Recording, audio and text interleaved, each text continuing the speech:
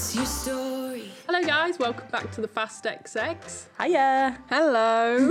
Woo. Today we're joined by Leah Tokelove or Tofluff. One or the other. Nowhere else.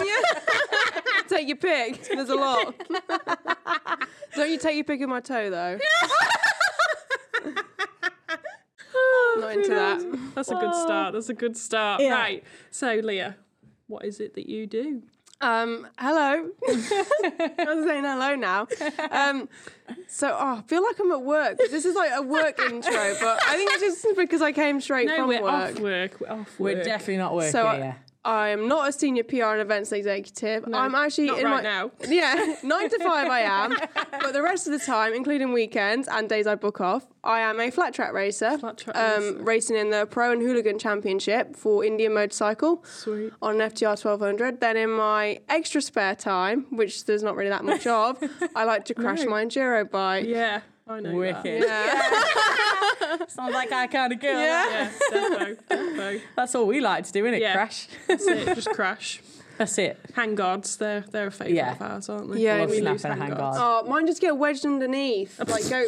Well, not wedged underneath anything, but they just like loosen up and end up falling down there. So they're not guard in my hand. They're just sad guard. Just sad hang guard. You love a good Yeah. sad hang Sad guard. hang guard. Well, you that had was one just for the a way good they about 4 were. months. They were like that from new because they were Chinese ones. And you got the cheapo one. Yeah, I did. So with your flat track racing, like how do you even get into that? Like I've tried it once and I've got scars. you? Yeah, I've got scars down both arms. Oh, no.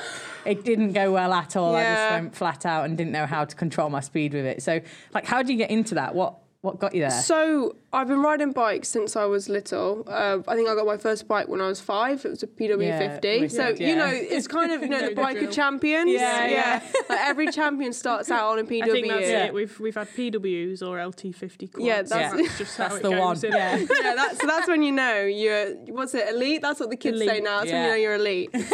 I started on a PW50 and I didn't really ride that much growing up. Just like kind of as and when with my dad, like just a bit of fun on a Sunday afternoon. And then I think I got to about 13 and my dad bought some KLX 110s. Again, through Jordan Fielder, having a mutual friend, having a good deal with Kawasaki. My dad got some cheap 110s. Cool. I think he did pick them up from Portsmouth docks, so you never know. Oh, but you never know. Everyone wants a deal, don't they? Yeah. So we had these 3 110s and throughout summer, I live in rural Lincolnshire, so super easy to get into riding. Yeah. My house backs onto farmland. It was just Sweet. kind of a natural sort of progression. Yeah. And one summer's evening, me and my dad and some of his mates were like riding them around the farm, and we built this little track. And it got to the point where I was faster than them all. And then my dad kind of said, "Oh, you should probably take you to do something else now instead of just riding around here." So he bought me the following spring. We bought a RM85. To then get into beach racing, which the beach racing I started off doing was an oval. Yeah. So an oval on the sand when the tide goes out at Mablethorpe. okay. I think you've been Yeah. before, haven't you? Or maybe your brother has. I think my brother has, Yeah, and then I some think of my friends have. I but- think years ago, your brother, when I was stood listening to the thing in the morning, the briefing, he came up behind me and he, that thing you can do in back With of your someone's knees. leg. Yeah. He did that to me on the beach. I dropped you.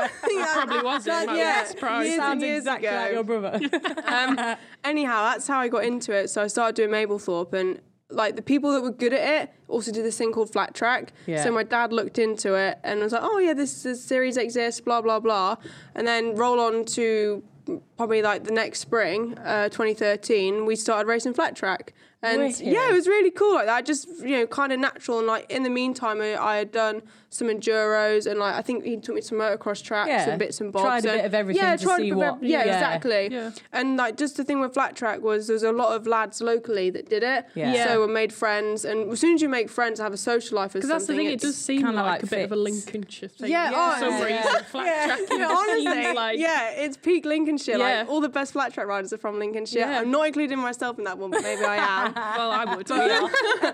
But so it was just real nice, natural progression. And then I started racing in the junior class. I think I did a year in the youth senior, or maybe 2 years, and then went up to like the adult inter, which is like just the one below pro. Right. Yeah. And I think in my first season of that, I came 4th, and then you had to move up if you came 3rd or 2nd or 1st. Right. So I think That's good. Yeah. Yeah. So I think I had another year in that. Or I can't really remember.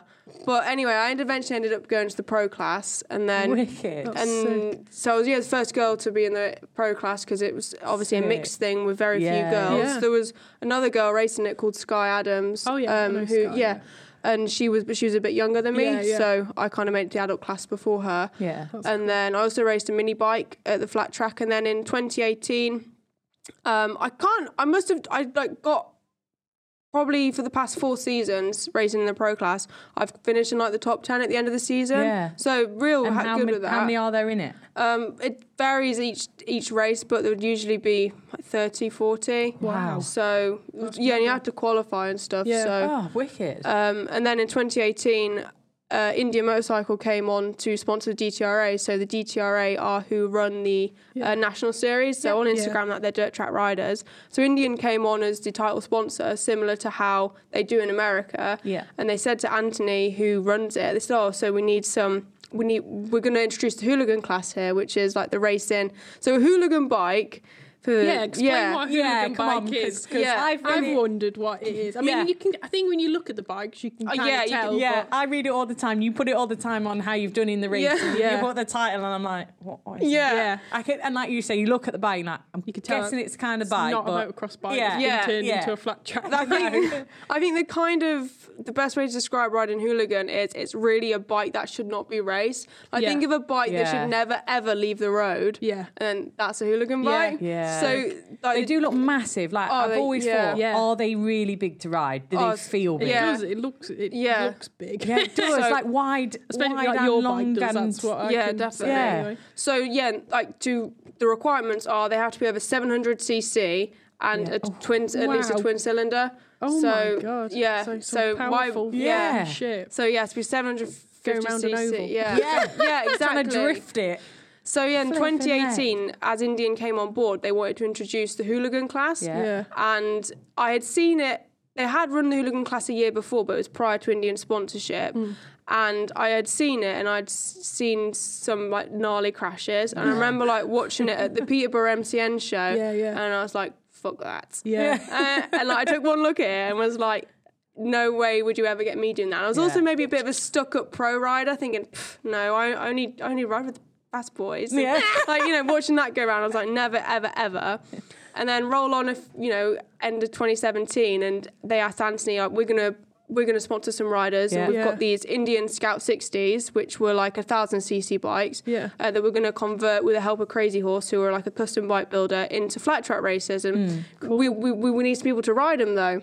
And what CC, to put it in perspective, what CC were you riding previously? Oh, 450. So my pro bike was a KTM 450. Yeah. And you're now looking at... I was an 18-year-old girl who'd never even been on a road bike. No. I had like a 450 and a 250 motocross bike. Road bikes are just a different beast. No, exactly. And then when they asked Anthony, and he was like, "Oh yeah," and he suggested a few people, and they said we also, are looking at maybe they don't have to necessarily be the fastest, but something a bit different, someone that would, do a nice job and be a bit different. Yeah. And so he suggested me, because obviously racing in the pro class anyway, I could get the results and I could do other things for the brand. Yeah. And then it was kind of when he asked me, he rang me up. He said, "Oh, I've got something to ask you," because we're really good friends as well.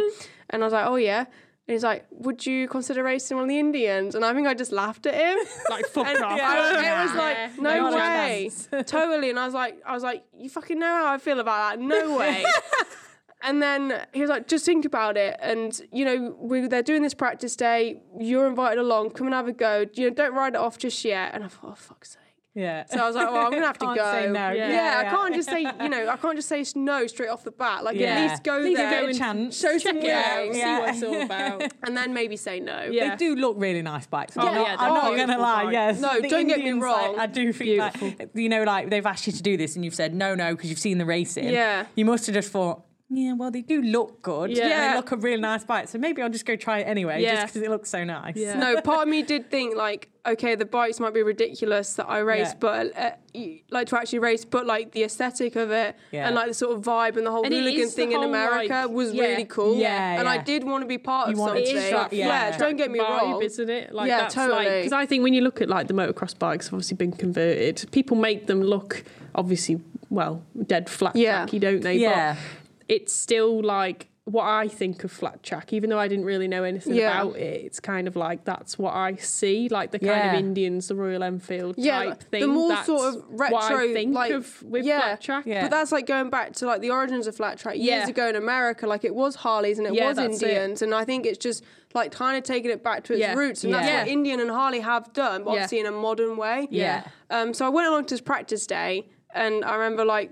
It was weird because it was actually at Pete Boast's indoor track, so it kind of made no sense. But it was just because it was middle of winter, and it was riding on the CRF 100. It's like, well, even if I don't ride the Indian, at least I've had a free day out. And had a fun day. At least I've had a great time.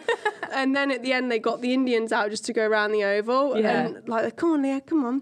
So it was my turn. I was like, oh, you know. So I remember getting on it and then just rolling into it. But I think when you are really into something anyway, like I'm really into flat track, you know, like you guys are with your things. I was willing to give it a go. And as soon as I kind of got my teeth stuck into it, even though it wasn't an ideal situation, not an ideal track, I'd never ridden one before, it was that sort of thing that where it just bit you. And you're kind of like, fuck, I need to do this. I need to get you, but it did. And you feel that you could have got better, and you could have rode it better if you were on a better track, if you were, you know, you got used to the bike a little bit more. Like you could see that you could do different and a bit more fun. It is different, isn't it? It makes it just kind of more exciting sometimes. And all that just like bit me. And I remember having like, I did like what, maybe like 10 laps or something. And I was like, well, when's my next go on that then? I'm like, sold. I was Sign me up. And I think Anthony knew it. Like if he just got me to come along, I'd be fine. Just and then had to push you to it a little bit. And I am someone that needs 100% pushing in. Because I will kind of unwillingly go and do things, but I need someone else to encourage me. I don't know if I'm maybe not that confident in some respects with that, and I do need someone to kind of like hold my hand a little bit until I'm ready. Sometimes I'm the same though with stuff like that. Like if you say, no, I don't want to do that, because you don't feel like, I think sometimes as well with the guys that you hang around with, like even us now when we go, you go with some of the guys and fuck me, they're so good. Like really, really good. Or they're good at anything. You go to something they've never ever been to, they've never tried it, like a snowboard, let's say. They've never put on snowboard boots. They get on a snowboard, fuck me, they do it straight away. And you're there going, on your ass, on your face. It is a confidence thing, isn't it? They just seem to be, so I think then it kind of knocks you back a bit, but they're the ones that then push you towards it. And that's they what's say, so nice. no, come on, you can do it. You just need maybe one more session than them. And you are, for the confidence that you didn't have, you've then gained, but it just took a little bit longer. And you have to just give yourself that chance. But someone pushing you to it, I definitely think that's a great thing. Like if you've got someone there, just go, come on, get in. That's what I need. Once you're there, you're like, woo, done it. Love it. And as well, like there's the whole imposter syndrome thing where you kind of think, then you get given these opportunities, but you don't get given them. They happen for a reason. And then you are kind of doing it, and you think, oh, who do I think I am? I'm not great at riding a motorbike. I'm not a nice person. I can't do this. I can't do that. But then actually, there's a reason why you've been asked. But I think sometimes when imposter syndrome does get to you, you think, you can kind of implode you. It takes over, doesn't it? But I did it, and here I am. So that was in 2018, and then I had a great year in 2018 riding on the Scout 60. And what my kind of there's a moment sometimes that kind of like lifts you up. I think I went to Wheels and Waves, which I don't know if you guys have seen, but it's totally up your alley. I've heard it, but I think through you. I've seen it through you. Oh, it's fucking awesome. So it's like 5 days long. It's in the south of France, so in Biarritz. Oh, that's already good. Biarritz is lush. And then it's like a surfing, a motorbike, like festival vibe for like 5 days, and they have a El Rollo, such an itinerary, which is an English podcast, things people keep telling us about. And they have like an enduro race called the Swank Rally, which is put on by Deus, so Deus the clothing brand. And then they have the El Rollo, the flat track race, and then they have surfing competitions. Then like there's a whole like pop-up village of all these different things. It's sponsored by Breitling. Wicked. Do you need a road license for it? No, you don't. You can go. That's like our first question because we're not there yet. We haven't done that bit yet. CBT babies. I ain't even done that. I have. I'm a CBT. But so El Rollo, I got asked to go to racing it because again, Indian sponsored Wheels and Waves. They're the title sponsor. Oh, cool. So I was like, oh fucking hell! I was like, oh, big deal.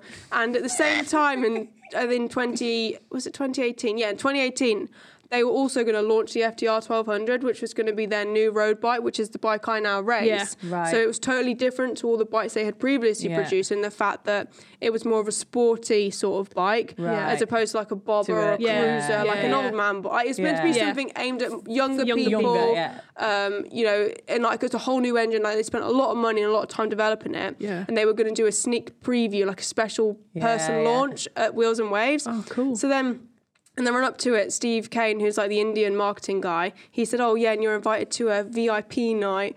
And I was like, oh my God, it's just all getting like massively out of hand. And like my boyfriend at the time, he dropped me off there, but he couldn't even come in, and I had to sign an embargo. Like, no way. It was mad. I went into this thing and it was an Airbnb. It was an Airbnb, and they had the prototype bike on display. Like loads of really important people, like Steve Caballero, for anyone that knows skateboarding, Cab was there.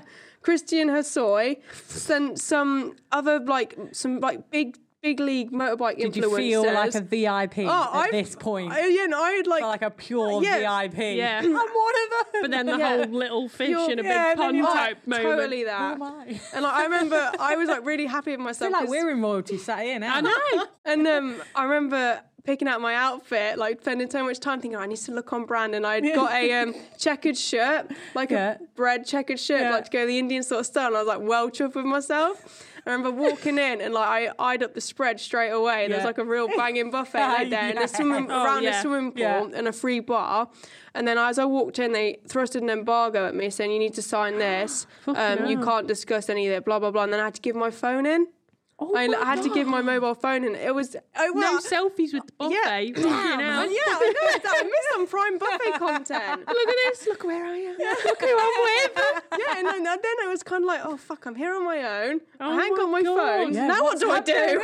Fucking hell. And I remember just like walking around and like going to talk to people and being like, hi, I'm Leah. Yeah. And it's like the old days, isn't it? You've got a phone and you've got to actually talk to people. And I was like, oh, hi, I'm Leah. And they were obviously kind of like trying to get, oh, what do you do, or who are you? Yeah. Because it was kind of everyone there was either an ambassador or was like relatively a bit famous or had a big motorbike platform. And then there was just me, like. And it was just really awkward. Just you. And like, I wasn't even an ambassador or anything at the time for Indian. I was just like there as racing one of their bikes. Anyway, I was like chatting to them, and it was a really great night. And I saw the bike. I had a great time. I'm always there for a good time. It's one of them like amazing experiences that you wouldn't have done if anyone in the moment, said you feel so out of your comfort zone. And this is what it's going to be like. You would have gone, no, I'm not going. 100%. I don't want to be there. But because they've just shoved you in it and gone, you're coming. And then I remember they did some filming, like wanting my reaction to the bike and that, and I had no idea what to say because I didn't even have my license. Like it didn't apply to me. But then, like I said, everyone was a bit kind of like, didn't really know who I was. And then 2 days later, it was the Big L Rollo race, the hooligan race. Yeah. Anyway, somehow I managed to win it. Yes, Leah. And then all of a sudden, all my new friends were like, Hi. We want to be your friend now. It was so funny. Like all my new friends from that night, like came over, and all like the Indian people from the US who like developed big bike and that. Yeah, were loving it. Yeah. They were like they'd been videoing it. They was like going crazy because I had won on the Indian. And then Freddie Spencer, who's an old road race guy. Yeah. He was there doing the trophies because Alpine Stars kind of were there as well. Yeah. And he presented me my trophy. Cool. And he had to read out my name to give it to me. Yeah. Oh yeah. And so as you can imagine, Tokelove. As soon as honestly, I cringe every time my name's gonna be announced for a podium or anything. And he, instead of calling me Leah, he called me Lee because I think he just assumed that I was going to be a Lee. So it wasn't even the Tokelove. No, it wasn't even the Tokelove that got him. It wasn't even the Tokelove. He fell at the first hurdle. He stumbled with Leah. And he said, Lee Tokelove. And then obviously everyone was like, all my mates, were pissing themselves. Oh my God. And then I go on like wee, like some well happy I won. And he's like, oh. And then what makes this story even better is then like, there's more. Yeah, 2 days later, I get on my first class EasyJet flight home, and he's sat first class EasyJet, and he sits in front of me, and then he turns around going, I'm really sorry that I called, and he apologised. I'm really sorry that I called you Lee. He said I just wasn't expecting it, and I was like, I'll take it. Yeah. That's Thank just you. like a Bless him. compliment. Although That's they nice. probably I just say thought it was so nice. It's lovely. Because he could have Yeah. just swallowed that and been like, Whatever. Yeah. But no, and he did apologise and he said, you rode great. And it just really, and I spoke to him on the EasyJet flight home. And it's pretty cool. that's nice. So yeah, What's to pinch yourself. so what's the date of the Wheels and Waves? I'm just going to put it in my diary. I think this year's Wheels and Waves, obviously, like everything, it hasn't it's all happened since messed up 2019 was the last one. Yeah. But they're going to be end of June, start of July. It's like the 30th of June or something to the 3rd of July. We've got That's the some date time. this year. Yeah. Got time to have some surf lessons. There's some prime Airbnbs in the area as well. Sick. Some with some secret motorbikes. Yeah. No one else is allowed to know about. So And that's mixed. Anyone can go, guys, girls. yeah, so Wheels and Waves is just a big event. Yeah. Just get your ticket and go along, and sounds there's amazing. loads going on. Wicked. And Jake reckons, so my boyfriend Jake we're now quite into surfing as well. Well, he definitely is. And he reckons he's going to do the swank rally and enter the surf competition. Well, I'm not We are going to watch that. I'm not so convinced how I'll get on in the surf competition, but I'm sure he'll be fine doing the You got to other. set yourself a challenge though, haven't you? I tell you what, I'll give it to Jake. may as I well know this set is himself about bigger. you, but Yeah. Jake at the weekend, Yeah. we all went riding at the weekend on enduro bikes. Not me. And no, not you. Not sadly. me. Wish you were there, but I was there in spirit. yeah, did miss you a lot. But we were there, and Jake, honestly, Jake's a motocross rider for anyone that doesn't know, and he is fast on a motocross bike. On them hill, all the lads were trying something. Jake's there, like, probably, how long's he done enduro? Not very long. He bought an enduro bike when we started going out because he said, "Oh, I'll come enduro riding with you." Not that long then. Honestly, So, yeah, mate, he went for it. They were going at waterfalls. Jake's like, Go for yes. it. I'm like, Not arsed. Jake, just why don't we just know, wait here? just chill out, Nah, mate. I've got to do it now. Must have tried it a good 10, 15 times. Smashed Fucking his hell. head on a rock. Yeah. Like, came back down. Like, it's like, mate, just got took no someone else sense with then, him. really. Took someone else with him, didn't he? Went down, took someone else with him. Like, I'll give it to him. Like, he will probably. I expect he will enter this surf competition. Yeah, and he'll because probably win it. When he was 'cause there, that's the type of person he is. Oh, he got all these things. I He know. crashed, but he got in the Yeah, he end. got He up was in the just end. He was determined. determined. And He's I so- just thought, wow, like, If I could take anything from him, Yeah. it would be how self-sure he is, Yeah. and the fact that he's like nothing phases him. Yeah. And like when we're riding, the first time he came riding with me and like my mates, I usually ride an enduro with, I call them the TRF rejects, or like they're my old man trails riding club, because they're all over 45. They're probably all listening to this, but they're awesome. But they're all over 45. And remember the first time Jake came with us, we do some hard routes through Wales. Yeah. And he was riding. Obviously, he was like fucking going up everything, no problem. And then he would do like a wheelie for about 5 minutes. It was just a never-ending wheelie. You know. And I'd sit there and go, "Oh, who fucking invited him?" Yeah. And it was me. So yeah, kind of. And as well, not only is he better, like so amazing on bikes and everything he does, but he's also got fucking better hair than me. yeah. And that's I think that hurts the hardest. How does your boyfriend have better hair than you? Oh. I just hate him. But it's something to learn from. I love that though. That Yeah. like, we actually all do have boyfriends that ride, and I think Yeah. that's wicked. It's Yeah, not like defo. a cliche thing or whatever. It's no. just you've actually met someone that does it, and Go, it's, aren't you really? it's so sick because you do learn so much from them, Oh, don't you? totally. Like that. They've got so much confidence. I Yeah. think that's one thing if we could as a girl to learn. I don't Yeah. know why. Maybe it's not girls, but us three. Yeah, I definitely. can see the similarities that you just don't think you can do what they can do. No. They go in thinking, I got They that. think they're better than they are most of the Yeah. time, don't they? That's the Which problem. causes some big crashes. That was Jake on Sunday. Yeah. But give it to him. He got all Watching the Jake things Daniels and just- go up everything. Yeah, Jake's yeah. like, Yeah. I I've can got do that. that. Jake's like, Yeah. I'm doing it. If Yeah. she's doing it, I'm doing it. Totally. Oh, bless Fucking him. hell. We've also heard that, because we had Lucia on here. Oh. That, no, this is a good What's one. he dropped? No, it's just an awesome little project that you do. The Morocco trip. Oh, yeah. Like, oh and my aren't gosh. you the... I'm the what's- rep. There you The go, rep. the rep. That's the word. Yeah. So what would you say to anyone that like wants to go there? Because we were quite encouraged to Yeah. go from Lucia's Yeah. one, but anyone that hasn't listened to that, like, what is it all about for starters, and how can anyone get into it? Really? Yeah, so basically a magazine called Sideburn, who do a bit of a flat track sort of niche sort of magazine. They publish 4 times a year. They run the trip in conjunction with Moto Adventures. So Moto Adventures are a tour providing company based. They've got Morocco trips, ones in Andorra as well. Oh, cool. Andorra's That'd be nice, good. yeah. But Sideburn team up with them originally he teamed up with them to offer a women's only trip. I think kind of because a fair few girls now ride flat track. And Gary I think just wanted to try and offer something a bit different, and it is quite nice doing a women's only thing because I go to like Camp VC and other events like that, and they are really fun and different. So I was all up for it, and like when the first one got announced in 2019, Lutzia and I both went on it. But that's why I did my road bike test. I didn't have my license, but you need your license to do the trip. Right. So I did my license in January 2019 to then go on the trip in March 2019. Okay. I quit it fine. Yeah. And I because of my age as well, I could only do my A2 license, and then I had to do the upgrade last year. But anyway, that's another story. But yeah, I did my road bike license to go on this trip, and honestly, like. I booked and paid to go on the trip the first time round, and it was one of the fucking best things I've ever done. Yeah. It looks amazing. It does. Honestly, because it's, first of all, like for someone who's like an anxious worrier like me, it's great because everything's organised for you. Yeah. You literally turn up, you've got a brand new, like a year-old KTM 450. Yeah. There's a little Mohammed was the little technician guy, and he comes around with you, and it's just awesome, and he fixes everything, and he's just so great. And so you've got these brand new bikes, you have amazing accommodation, like you stay in like all real cool like old Casbahs, which like old castles, like nice something hotels. with a bit of character. Yes, and then you stay in a bivouac one night. It's like full on like Dakar vibes. But I say it's Dakar vibes. We got like an amazing meal, and I think they had a mattress in the tent. But like you stay in this amazing bivouac, and it's like, and you wake up and the sand dunes are just behind you. Wow, and it's just amazing. When I see some of the pictures, they look unreal. Like it just looks like. I don't know, like not real, if that makes sense. It's totally. So far out of reach when you think of those kinds of things. You know, like going in bloody deserts and seeing camels and shit, just wandering past. And it's like 5 days riding, and you go through like the Atlas Mountains, through the dunes. You actually physically ride in the dunes, and you do full on see like wild camels and like and the other thing in Morocco.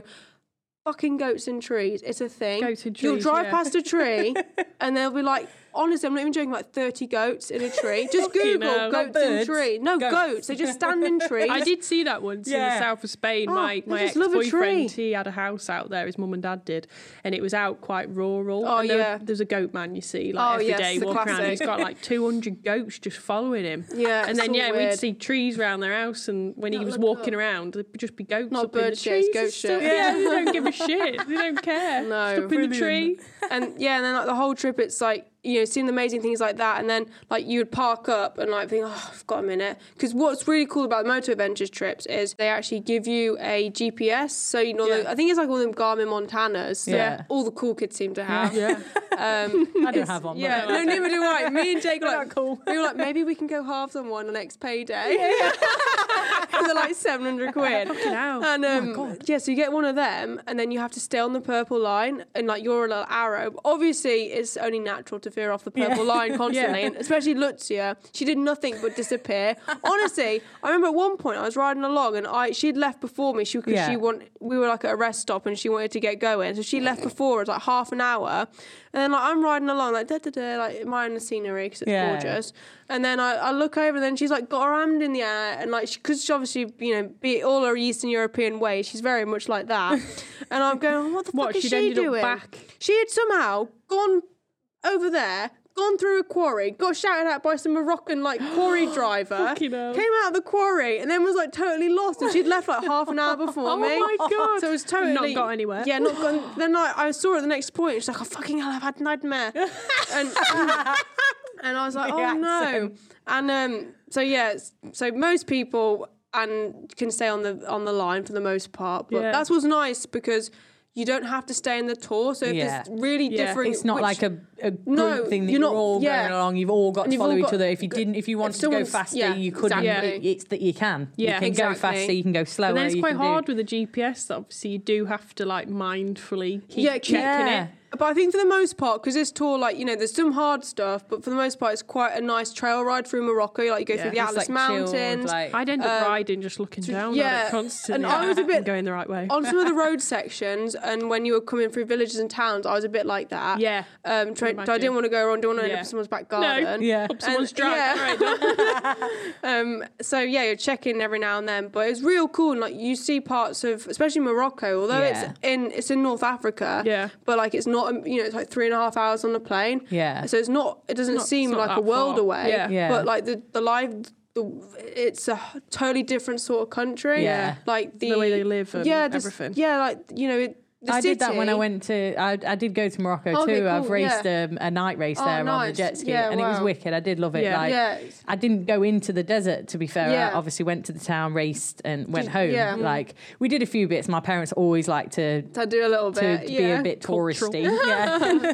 So we did a bit of travelling around, but not like that. Like that would have been amazing to do. Yeah. It's like when you go to Thailand as well. Their culture, their culture is so different. That's you go to America, you go to Europe, you go to them sort of. It's all the same kind of, doesn't it? Yeah. In that place, because you've got your more like commercialised touristy areas where people usually don't go too far away from that. Yeah, and they try and please the tourists. You don't see the real, actual realness of that country if you don't go away from like where the it must be amazing. How many are there on the little tour? There's usually 10 riders, then plus Johnny, who's like the guy that like leads it, and he rides with you a bit as well. Then it's not strange, but it's great that they get on. His ex-wife, Sue, she is like also one of the tour operators, and she drives the truck, the support vehicle. Right. So what's great is there's another bike on the back of the support vehicle, and then Mohammed is in the truck as well to fix the bikes. That's So if any drama happens, it's like perfect. Yeah. But I think that's what's so nice about the trip is you go totally off the beaten track. You leave Marrakesh, which is quite...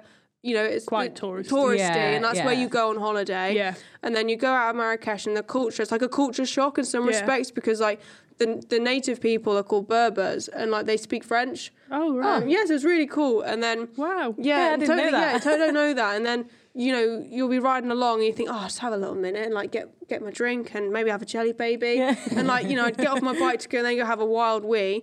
And then you come back and then there's like just someone stood there and you're like, oh, hello. Hey. But they're so weird, but they're so friendly. Yeah. And do they speak English, a lot of them? When you're pissing in his back garden. No, they don't really like they don't really speak English. Like, so no hello and stuff. But like I remember some of my GCSE French. Yeah. So I busted that out and then I offered a jelly baby and then and then they're like, oh, jelly baby. Yeah.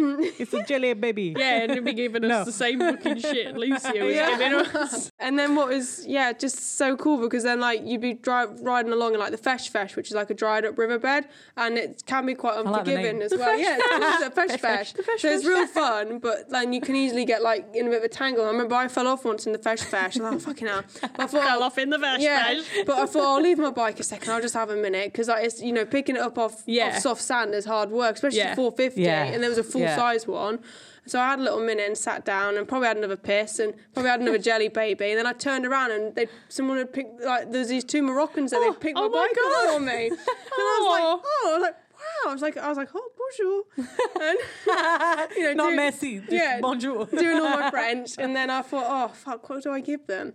So then I was like, oh, I can't tip them. It's just a bit awkward and weird. And then I was like, I've just gave them a pack of jelly babies. And they were I had like loads with me. And they were like, they were stoked on their jelly babies. Oh. And they kind of like wandered off with the jelly babies in tow. And and I was like, oh, do you know what? Such a nice culture, isn't it? That's what it was like when I went to Thailand. Yeah. The friendliest people. They just wanted to help. Anything they could help with, they just wanted to help. Just honestly, if anyone is thinking about it, obviously you need your road license. Yeah. But it's such a cool trip, and you get to see and do things that you probably would never experience in a tourist sort of setting. And I had the time of my life when I went, and then I was fortunate enough to be asked. I would have probably booked on it and gone again. Yeah. But then to be asked, to be the rep on the trip for the magazine and to write an article. And that's amazing. That's now they get you as your rep, and you're cool. Like we're sat here with you, and we've had a right laugh so far. So it's been fun, and we'd go. Yeah, and defo, if we had a license.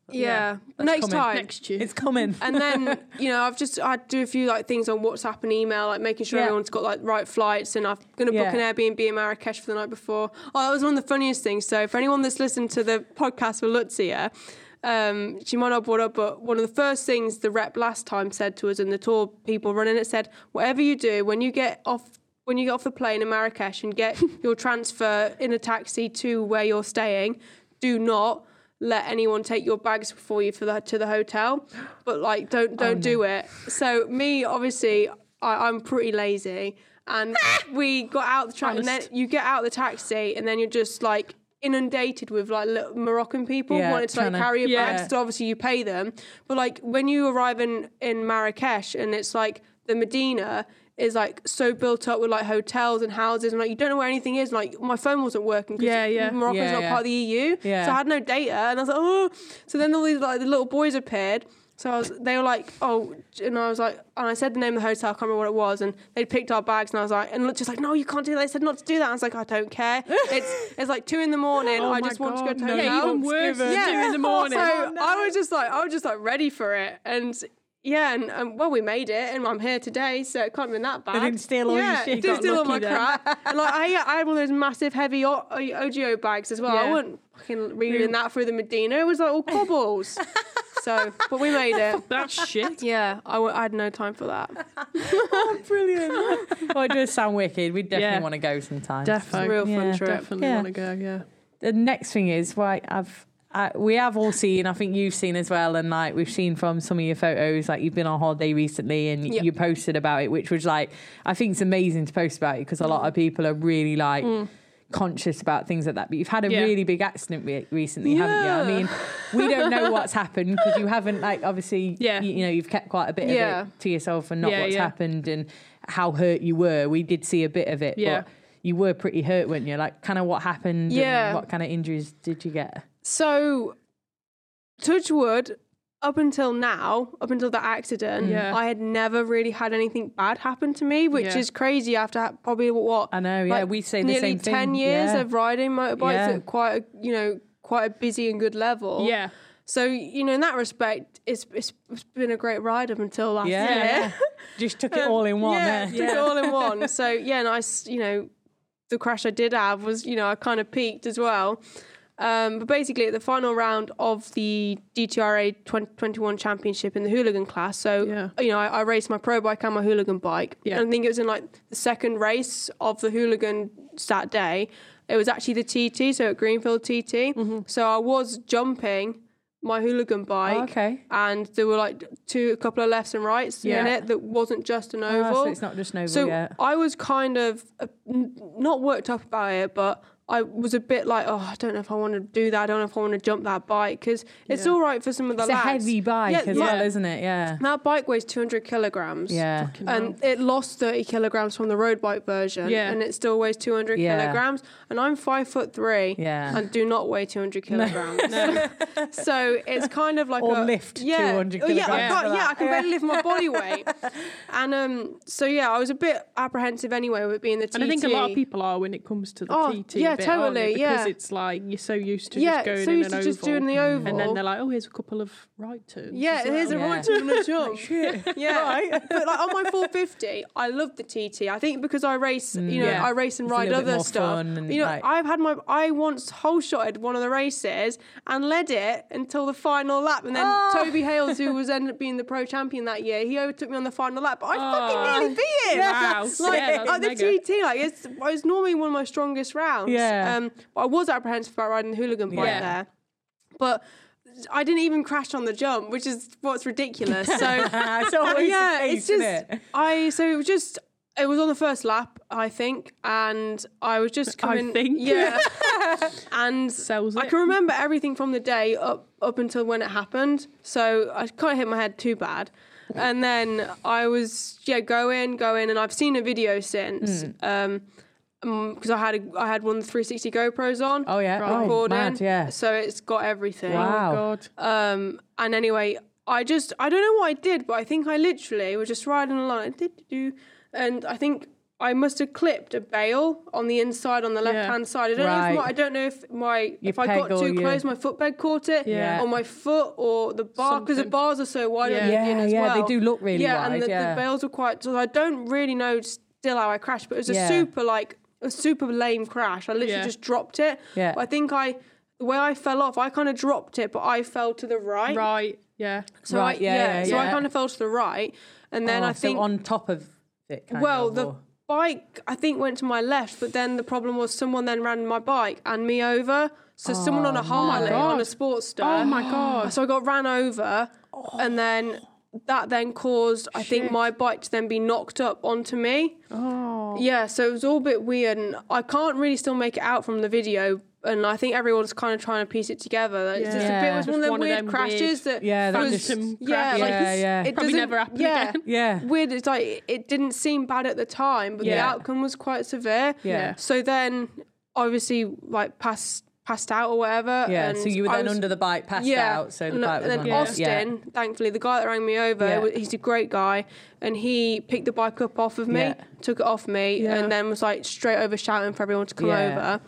And I ended up having a massive like fit.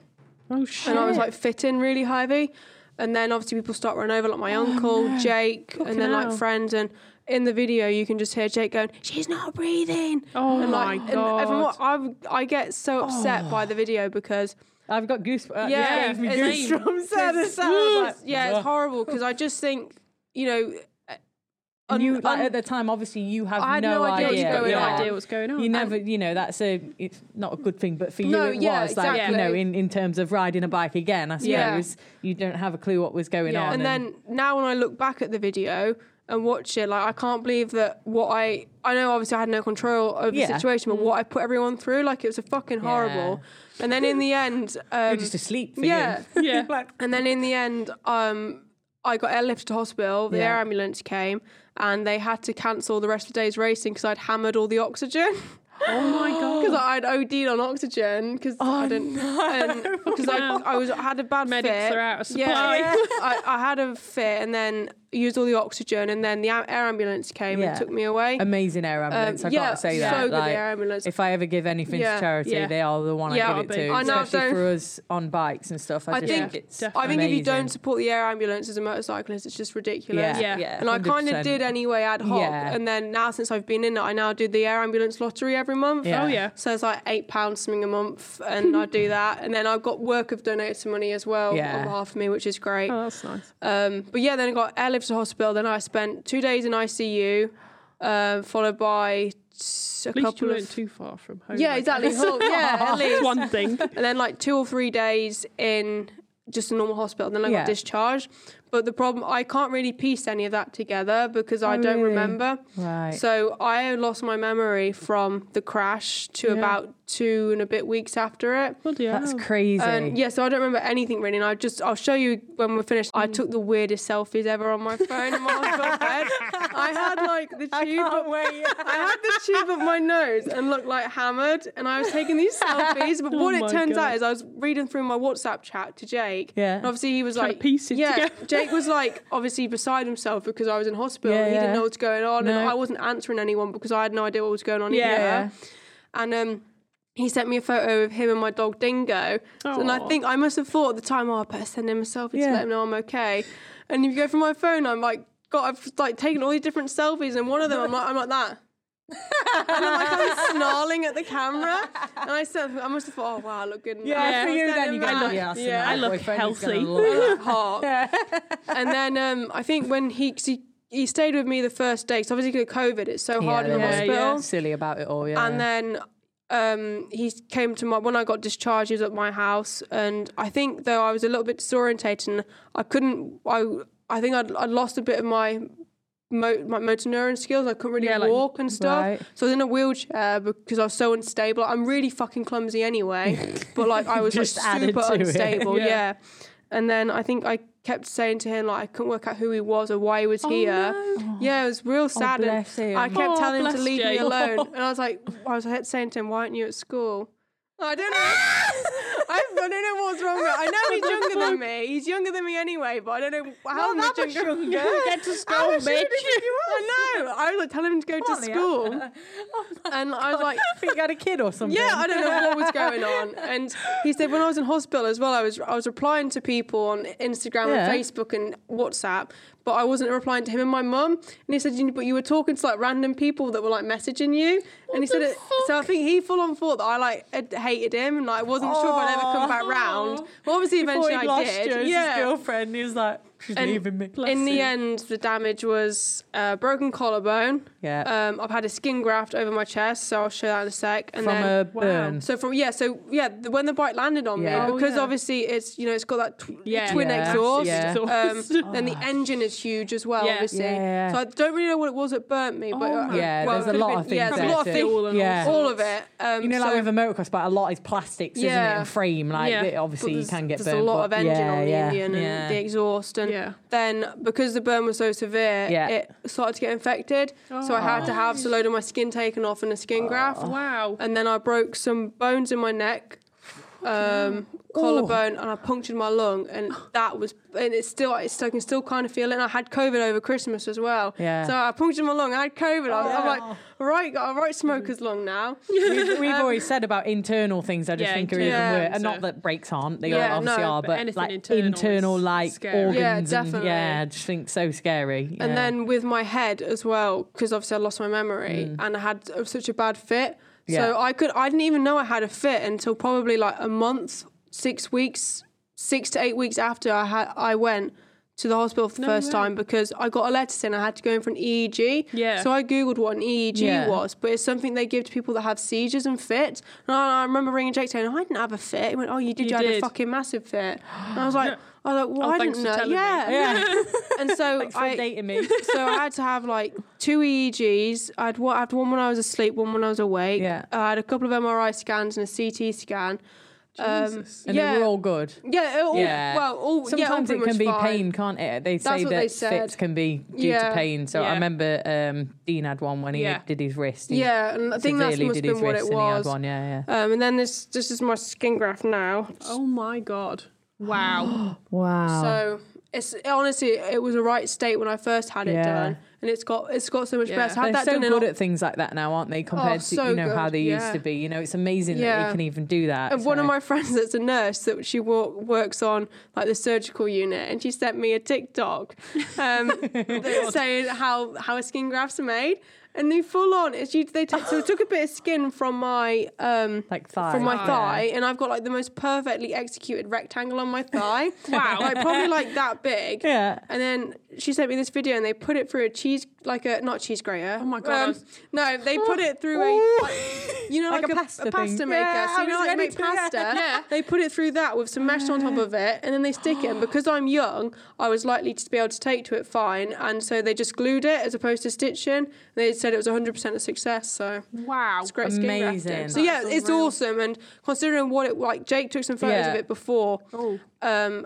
It's so much better. I've got a burn on my shoulder that they didn't cover, but that was fine. And it will just eventually fade. One of the things like they're just a killer, aren't they? Like it's horrible to get an infection. So and when it's good that they can do something about it. Good. Especially there, like if that gets infected and they couldn't have done anything about it, like. It's slime. Spread to arms and things. And then so very, very lucky really. But I just remember when before I had the skin graft, it was after the skin graft. I obviously had like a huge bit of like padding on me. I had to keep on me for 2 weeks. Yeah. And it was like insulated with. It was just weird. I had like this excessive padding there and then there. And then Jake was like, "Oh, we'll go do something nice. I'm going to take you out for dinner to a nice restaurant." So we went to Stamford and had dinner. But I was so conscious of stinking. Like I fucking stunk. Because I could just like, when you just smell like the minginess of like things. Yeah, because you're used to it as well. You've had it on for so long. Yeah, I had it on for nearly 2 weeks. It had to stay on. And it smelled so minging, so disgusting. I remember being out and I said at the same time, I fucking stink. I was like, no, you don't. But I'd hammered like the impulse spray before going out. Blasted and I was like, I stink. He's like, no, you don't. I can't smell you, nothing. And then it went until probably like about 2-3 weeks ago, just after Christmas. I said, I still don't know how you sat near me. I must have stunk. He went, I wasn't going to say anything to you, but... He said, obviously I never said it at the time, but you did fucking stink. Oh my God. He was like, he said it was minging, and I'm pretty sure the waitress could smell. Oh my God. I was obviously totally mortified, but I was pleased he told me the truth because I knew it. Yeah. Fucking knew it, didn't you? But I don't know, you must have taken the waitress aside and been like, oh yeah, she's had an accident. She just smells. But not one of them accidents. But she's got this natural stink to her. She's got a nice scent. She just smells. Yeah, what type of accident? Yeah. Yeah. But now really the only sort of thing is it's just really itchy. Yeah. And then my collarbone is more or less fine now. But that was kind of like the least of the hospital's worries. Yeah, a lot of people do collarbones. Yeah. It's kind of just a standard thing, isn't it? I know, but they've got more serious things on you to worry about. Yeah, that's exactly it. They're like, fuck the collarbone. I don't think I saw anyone about my collarbone until like a good month after I even had the skin growth, because it just and it was like already like half like fusing together. So they just, but it's obviously like most people break their collarbones. I've now got a bit of a manky thing going on there, but at least all my mankiness is there. Yeah, just so I could just get one-sided dresses to cover it maybe. So it's not the end of the world. Let's get Lol to tattoo over it. Yeah. Probably hurt. It's got some time to go. That has, I think it's disgusted her. They ain't ready to be tattooed yet. Not ready to be touched. A year or two. One day I'll finally. A couple of years. Yeah. One day I'll finally come and get a tattoo. I keep saying I'm going to come and get. Yeah, you have. I've been messaging Lola for probably like the past 3 years trying to get a tattoo, but I can't bring myself to go for it. Massive baby. But this hasn't put you off. No, this hasn't. Not put you off. No, that's good though. It's good that you're not like disheartened by it. Yeah, no, it's one of them things, isn't it? And at the end of the day, I've gone this long racing and riding bikes without anything major, and you know, when you love motorbikes, you kind of love. Exactly. You kind of love them, don't you? You're in love with them, and that's it. It is what it is. You can't get out of it that easy from just one accident. So. No, and I kind of, when I was like I had a long time off work as well, and when you're like kind of on sick leave and like you just kind of think, I had a lot of time to think as well. And I was kind of thinking about what my life would be like without riding bikes. And I honestly couldn't really imagine it, because my whole world is centered around, like, I work for an insurance company. Yeah. Which, by the way, you can't get free insurance from her. She states on her Instagram. No free insurance. I love it. And which sponsors the biggest? Yeah, which sponsors British Superbike series. So I go to that. And then I race bikes. All my friends ride bikes. Even my like hobby, which is like riding enduro. Even that's like on a bike. So and like all the places it's taken me and all the people I've met and all the things I've done have all come from riding bikes. And I could not imagine living my life without that. No, I couldn't. No, I'm the same. I honestly could not. Yeah, I just don't know what I'd do. No. Don't have anything else to consume my time with, and that's the thing. Motorbikes are all consuming. They take up everything. Oh yeah, it is. It is consuming. Life consuming, but any other way. No, definitely not. I haven't ridden any flat track yet, so I only could start riding back in end of December. I could start riding again. Yeah, but then I obviously got COVID, so then I couldn't do anything for a week, and then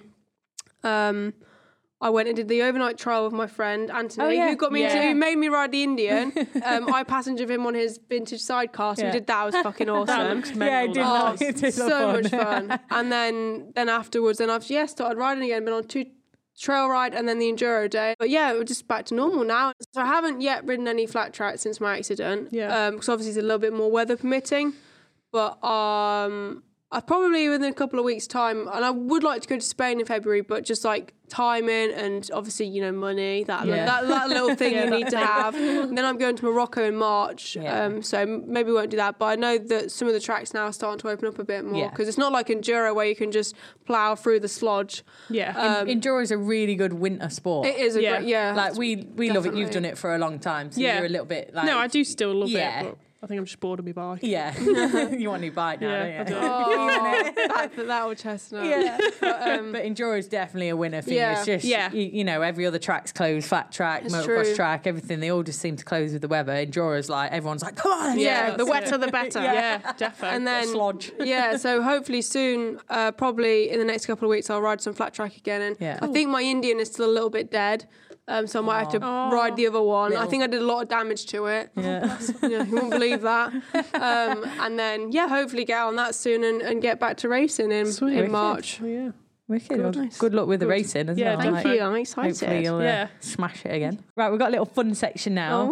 Little would you rather. Some of them are like bike questions. There's only a few. And then some are just fun ones. So just so we know a little warm out. Bring it back to, like you were at sleepover when you were like 16. Would you rather? Yeah, it's not that bad. That's for after the camera's off. Yeah.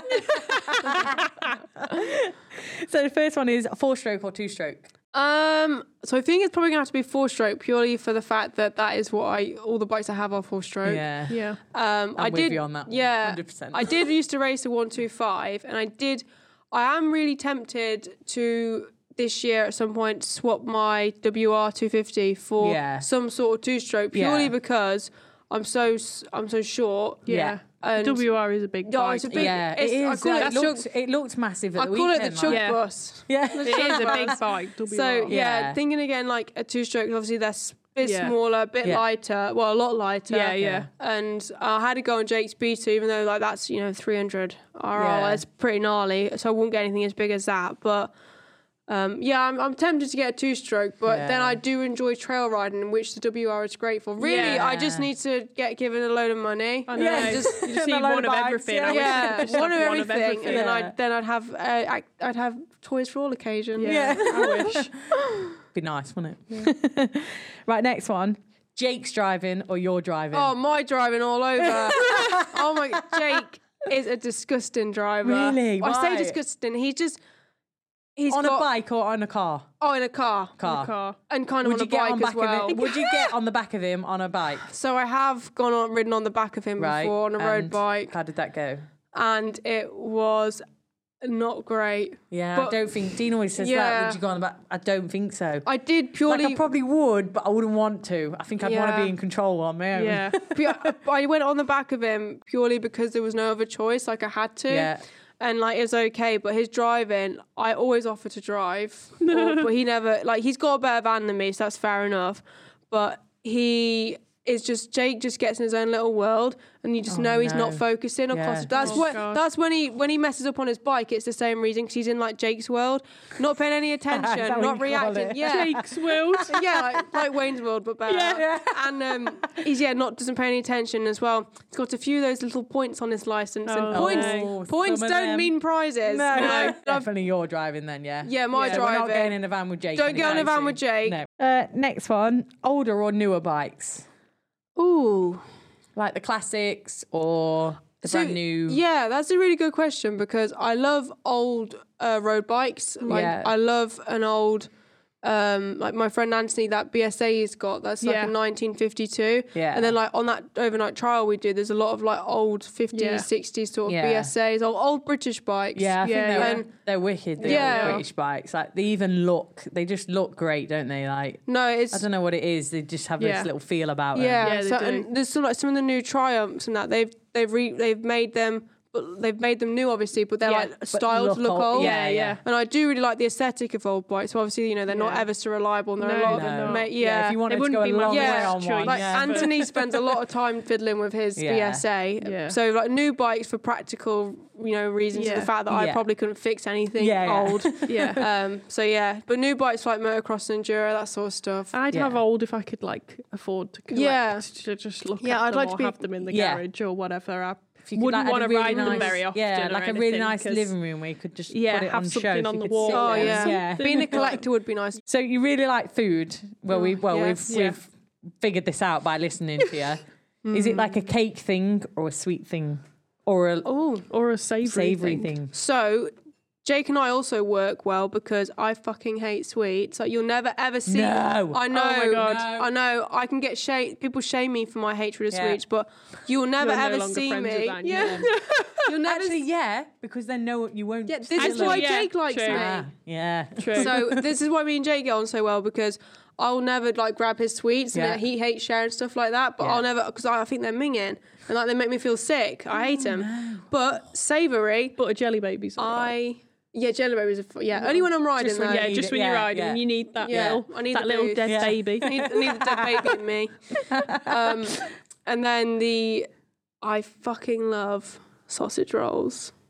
It's a special part of me. Oh, pastry, just pastry. I used to work at a bakery. I could just eat pastry, rip it off the sausage rolls. Yeah, I love pastry, but I'm not bothered about sausage rolls. Sausage, but I only like good sausage rolls. I don't like Greg's ones. Blah. That are like flaky. The things are flaky. And the meat's not even meat. No. Like, it has to be proper meat. I do love cake and biscuits, though. Yeah. Just sweets I don't like. Just sweets. Right, okay. I love a flapjack. Don't buy a sweets. No sweets. Yeah. Don't send me sweets. So the next one, sunny or snow holiday? Oh, it's funny you've asked that as a question because we literally Jake and I were discussing on our long drive back from Wales. You know when you do the works, don't you? Have things to talk about. He was like, so our next holiday, is it going to be a sunny one or a snowy one?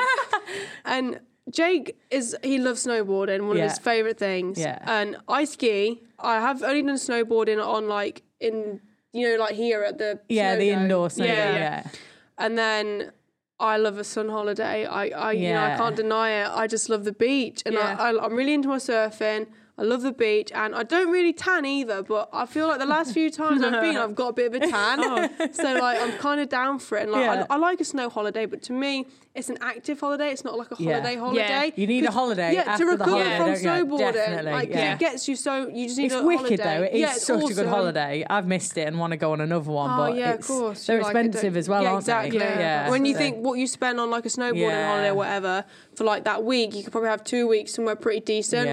Just like getting your chill on. Yeah. So I am. So you're gonna go sun holiday, but I'd probably have a cheap like 5 days skiing somewhere as well. But I say cheap, but I like my après ski too much. Yeah. So it doesn't turn out cheap. Yeah, exactly. Skiing, but don't even buy a pass. Yeah. Just leave me at the bar. Yeah. Just on the baby slope. Yeah. And the free one. Brilliant. Well, that's it for my questions and everything we've got to ask you. But we could talk all day. To be honest. I think so too. It's been a brilliant one. Yeah. Well, it's been brilliant. It's been fun, and you're very, very interesting. I got to give you that. Thank you so much for having me. As a VIP anyway. I feel like I know. I feel like presence of like a VIP person being around you. My favourite song. Thank you so much for having me on. I really enjoyed it. Yeah. And it's been great to chat to you guys. And I'm looking forward to making it to the Ladies' Day. Yeah. Hopefully. Fingers crossed you can make it. So it should be a good day. See you there. Perfect. Thanks. Sweet. Thanks. Bye. See you later. Ciao.